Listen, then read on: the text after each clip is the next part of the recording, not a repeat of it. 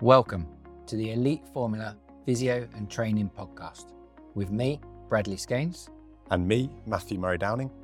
This podcast is all things Formula One and sports performance, fitness, health and injury. We will be discussing the physical and mental components of Formula One, the drivers and every circuit race by race as the season goes on, broken up with insight and knowledge in how to train, recover and rehab like an elite level athlete. And we'll even bring along some special guests for the ride. For more information, you can find us at Elite Formula PT on socials. Hello and welcome back to the Elite Formula Physio and Training Podcast. And we've had a little break. I'm struggling to say the sentence, but we are Constructors champions. So here we are, Matt. Yeah, it's late in the season now. The fatigue's kicking in for us anyway. Champagne, naturally, but but yeah, no, great result. The Constructors locked up nice and early. Some big team celebrations by the looks of it. It looked good. Yeah, it was nice. It's always a nice one to win because you celebrate, as the whole team, and we've obviously won drivers' championships in the past, constructors as well. But yeah, the whole team is so invested in the constructors championship, and it takes so much over the years of planning and preparation that it was a great result. Yeah, and a nice opportunity to say, I think it's to celebrate independently of a drivers' championship is quite nice as well, as you say, because I think there's so many people involved, both trackside, but also back at Milton Keynes and whatnot. There's just so many people behind the scenes that it's an opportunity for them to get a bit of recognition and for the hard work and what's gone over the years. So no, awesome achievement on the bounce. Yeah, you think we've got 2,000 people working for Red Bull Racing, so it's credit to them for delivering a great car. Credit to trackside team for delivering great performances. Engineers, driver, the whole lot comes into play there. I actually wrote a new blog up on our website, eliteformulapt.com, about what it takes to become a constructors champion in Formula One. And for me, there was 6 key points there. You have to have that team dynamic and collaboration. Everyone has to be working together. That technical expertise and innovation, because you've got to have the car at the end of the day. So, even the best driver in the world can't drive a bad car, as it were, although I'm sure he'd try. Number 3, you got to have that driver talent and performance. Number 4, strategic planning, both from a development phase in terms of planning for next year and so on and so forth, but then also that race management on the weekends.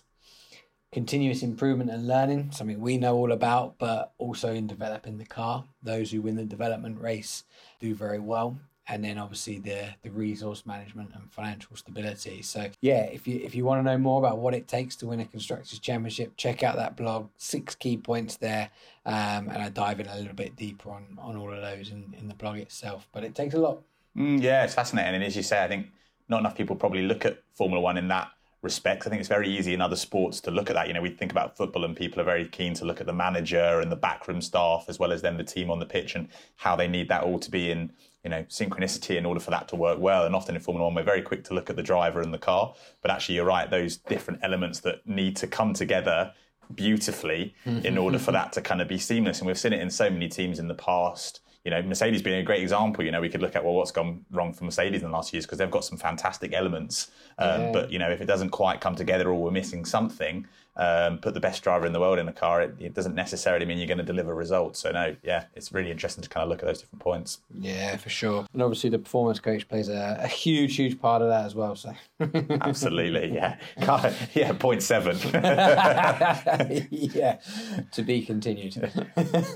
And so obviously we won the Constructors Championship, the Japanese Grand Prix as a whole, it was eventful. Yeah, absolutely. We kind of semi-predict in the sense of the technicality of the track. It was a really, really interesting Grand Prix from start to finish. There was some real interesting technical elements. There was crashes, drama at the beginning, drama mid to the end part of the race, and even the last few laps. It delivered a lot. Really good to see. I think a lot of the recent races have been criticised for being a bit boring, but this one had a bit of everything. So it was, really epic race. Red Bull delivered well, but great to see McLaren again delivering really consistent results with Lando.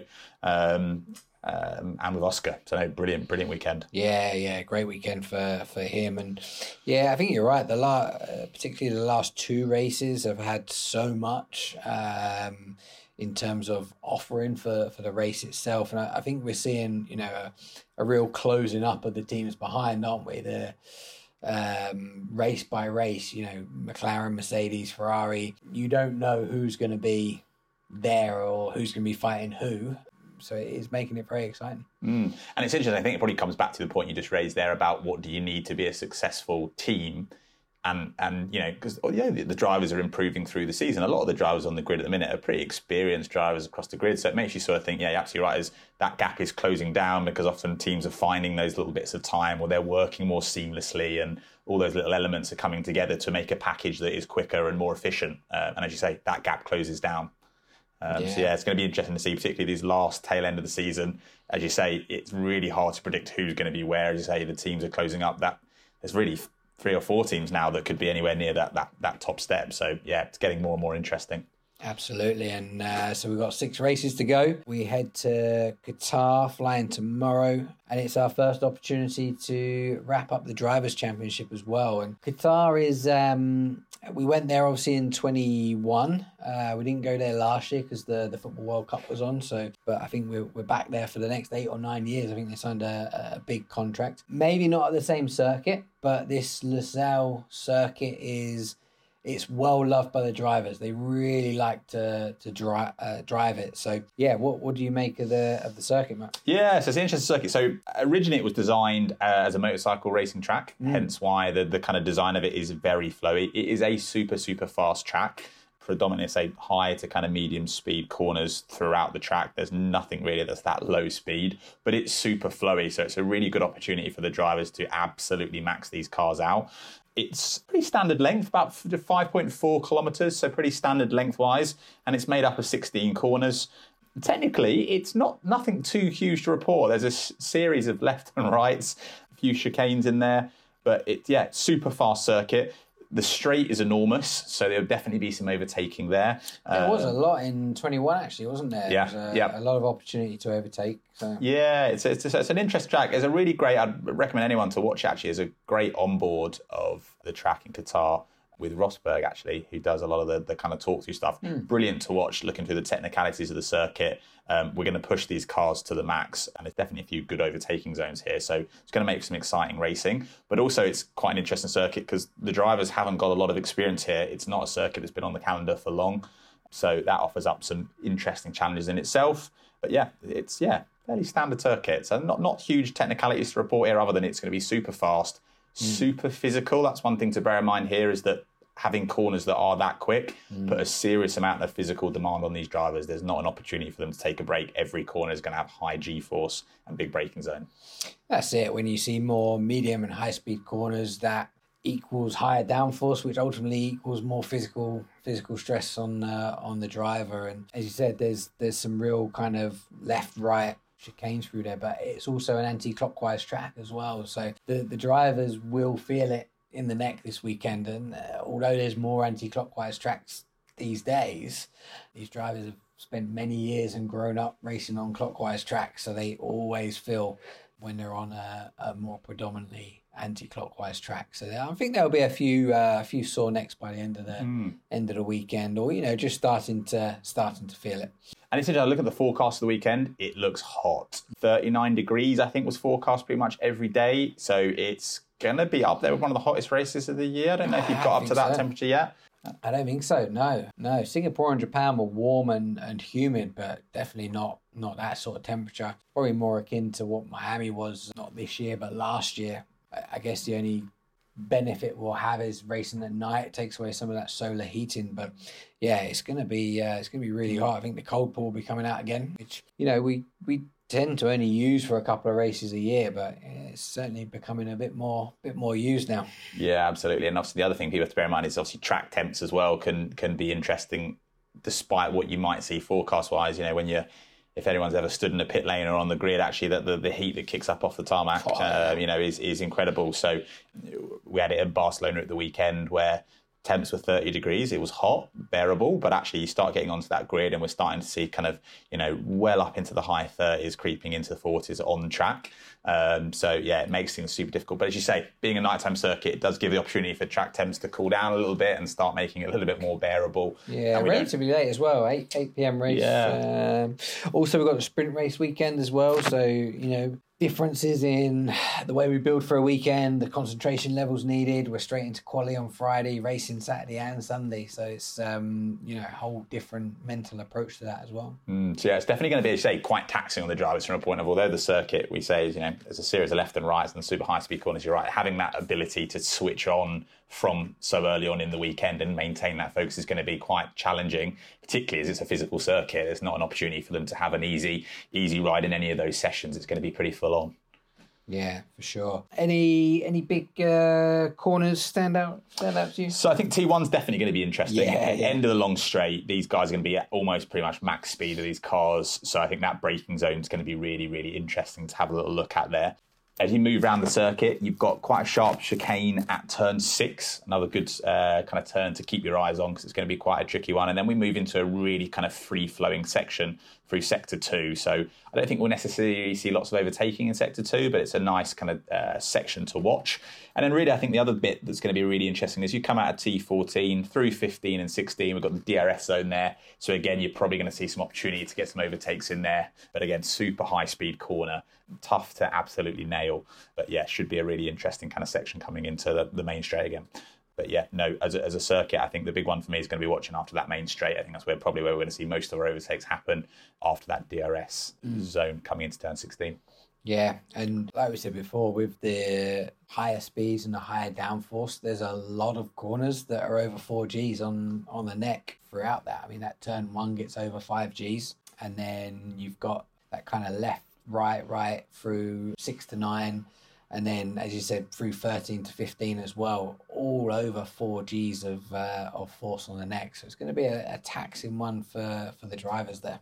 Yeah, absolutely. Yeah, so I think it's going to be interesting to see those drivers that might struggle physically, and particularly in the longer races. The sprint race, obviously, it's a little bit shorter and therefore favours that little bit more aggressive driving style. But as we see the longer race, it would be interesting. And after the weekend that they would have had with the race the previous day, there's going to be some sore heads. So it would be interesting to see whether we see any mistakes start creeping into the race, particularly the latter part of the circuit, at the end of the race.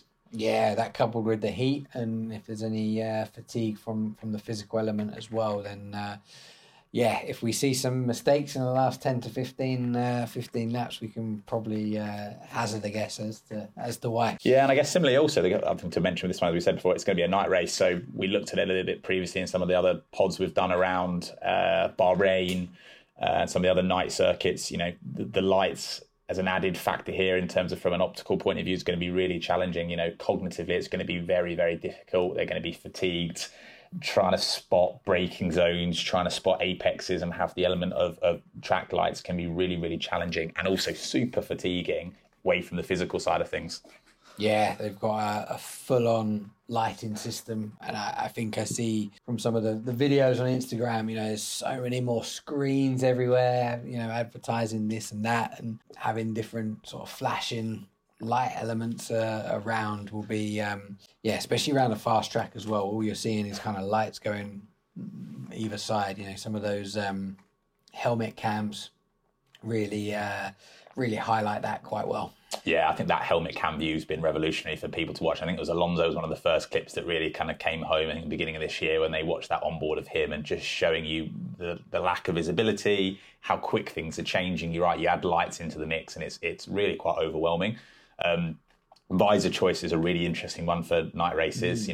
How dark do we go? As you say, a lot of drivers, you'll see people often ask, it's nighttime, why have they got a tinted visor on? Whereas we're just trying to create a little bit of protection from that brightness. But it's definitely a decision that is something we communicate regularly with the drivers, is whether we go for a kind of a medium tint or a dark tint. There's a little bit of personal preference in there and kind of how sensitive someone is to light, but it can be a tricky decision. Yeah, no, it's interesting because when I first started in a night race, they would always use a clear visor, fully clear. And then we got some visors through that were rain visors originally, but tinted. So there was for if it was raining, but crossover between sun and, you couldn't quite get the weather right, but a clear one wouldn't have been good in the light conditions, even if it was raining. And we just thought, hang on a minute, this might be very useful for these night races. It was in Saudi when we had lots of advertising boards around a very fast track, and we trialed it out, and it was really, really effective. And so we always use we call it a clear tinted visor for night races now. It's been quite revolutionary, really, in terms of helping with the vision and any headachy type symptoms that might be caused from spending a lot of time racing around with flashing lights in your eyes. Yeah, absolutely. And for those who've never driven at night, I've certainly never driven with a helmet on a racetrack like that. But I guess the feeling that the drivers experience or report is something similar to what you might do if you're driving at night into oncoming traffic with the lights, and you might start to feel some of that sort of visual fatigue that you start to get, or even soreness around the eyes and headache symptoms, as you say. So that's really what we're looking to prevent. Sometimes you just can't even see. No, yeah, absolutely. So definitely something interesting. And again, the other added complexity for you guys this weekend in particular with Max is that we've got a chance to wrap up the Drivers' Championship, which I guess there's a bit of pressure there in terms of trying to deliver some results. If my calculations are correct, I could be wrong, you need just to win on Saturday, you need to finish 6th or higher, pairs outside the top 6. And even if you were to DNF the sprint race, my understanding is you need just 3 points in the main race in order to seal the championship. Yeah, it's a good opportunity to seal it out this weekend, and it can be done in the sprint race. So hopefully we can do it on Saturday, have a nice dinner in the evening, and then go out and win the race on Sunday as well. Yeah, and I guess it's interesting. I guess in terms of your approach or chats with Max around kind of how you prepare. I know we had something similar at the weekend, and my general take in this scenario is just to try and, I guess, focus on those similarities, that the job is not changed. The focus of Red Bull or whatever team we're working with all year is to maximise points from every round, deciding on our level of risk that we're prepared to take at that point in the season, and then matching those two together, I guess. So similar would apply for you guys this weekend. I guess you've got, actually, I guess, not too much risk. You can push within reason where you're comfortable, but still at the same time just going out there doing what he does every weekend and delivering a good performance as he possibly can. Yeah, for sure. Habits and routine are everything. It's the way we've lived our life for the last four years together. So we don't approach anything differently. We'll have the same food and drink, we'll have the same race preparation, and we'll have the same foresight in that we're going out to try and win this race the fact that it can be wrapped up, I'm sure, is in the back of the mind, but probably less so than last year, and most definitely less so than the year before, because there's going to be many opportunities to kind of do it. But we're both of the mindset, the sooner the better. We want this wrapped up, we want it done, and then we can focus on the next race, and the focus on the next race will be exactly the same as well. We're going to go out and try and win that race, and the same goes for all 6 of them. So sorry everyone else, we're still feeling it. Yeah, it's absolutely, and it's just trying to keep that flow state going again, isn't it? As you say, it's trying to keep that momentum and try and focus on relevant stimuli. I guess, as you say, it's hard to not think about these things. It's going to be another championship. It's a huge achievement. Winning that next championship is going to put him amongst a few legends of the Formula One world, winning that many title championships. So, but at the same time, it's focusing on what's relevant for that weekend. And although the result is nice and it will definitely be there in the mind, it's focusing on what's the job to do in quali, delivering as good a time as we can, and in the sprint race, keeping it clean and scoring points. Yeah, for sure. And I think he's going to enjoy that circuit as well. It's a fun circuit to drive. He's commented that before, and it's hopefully we can have a good weekend and get home, enjoy a week at home before we hit the long trip and try and win some more races. Yeah, absolutely. I think it's going to be an interesting race, and as you say, a lot of teams closing up, so it'll be interesting to see who delivers. I think the fitter amongst the drivers are definitely going to deliver for sure. But I think also some of the packages of cars, Haas, Williams, that have been quite quick and perhaps a little bit less technical, also potentially might be into the mix as well. So a good opportunity for those drivers, I think, to come through. Nice, very good. Well, we'll see what happens this weekend. We'll wrap that up there. Looking forward to the Qatar Grand Prix and our first attempt at the Drivers' Championship, the third one at that. So thank you all for listening. We'll be back next week to recap the race, and I think we'll dive into a little bit of knee pain next week. My knee pain is getting much better, and we're back to running some long distances. So let's have a good chat about that, get into some physio stuff as we have a week off racing next week. But until then, let's enjoy the Qatar Grand Prix. Thank you very much, Matt. Thanks for listening, everyone, and we'll catch up next week. You have been listening to the Elite Formula PT podcast with Bradley Scanes and Matthew Murray Downing. You can follow us on socials at Elite Formula PT or sign up on the app at eliteformulapt.com. Please follow, subscribe, and if you enjoyed the podcast, why not leave a review on Apple Podcasts, Spotify, or wherever you're listening now. Be sure to tune in for the next episode, and thank you for listening.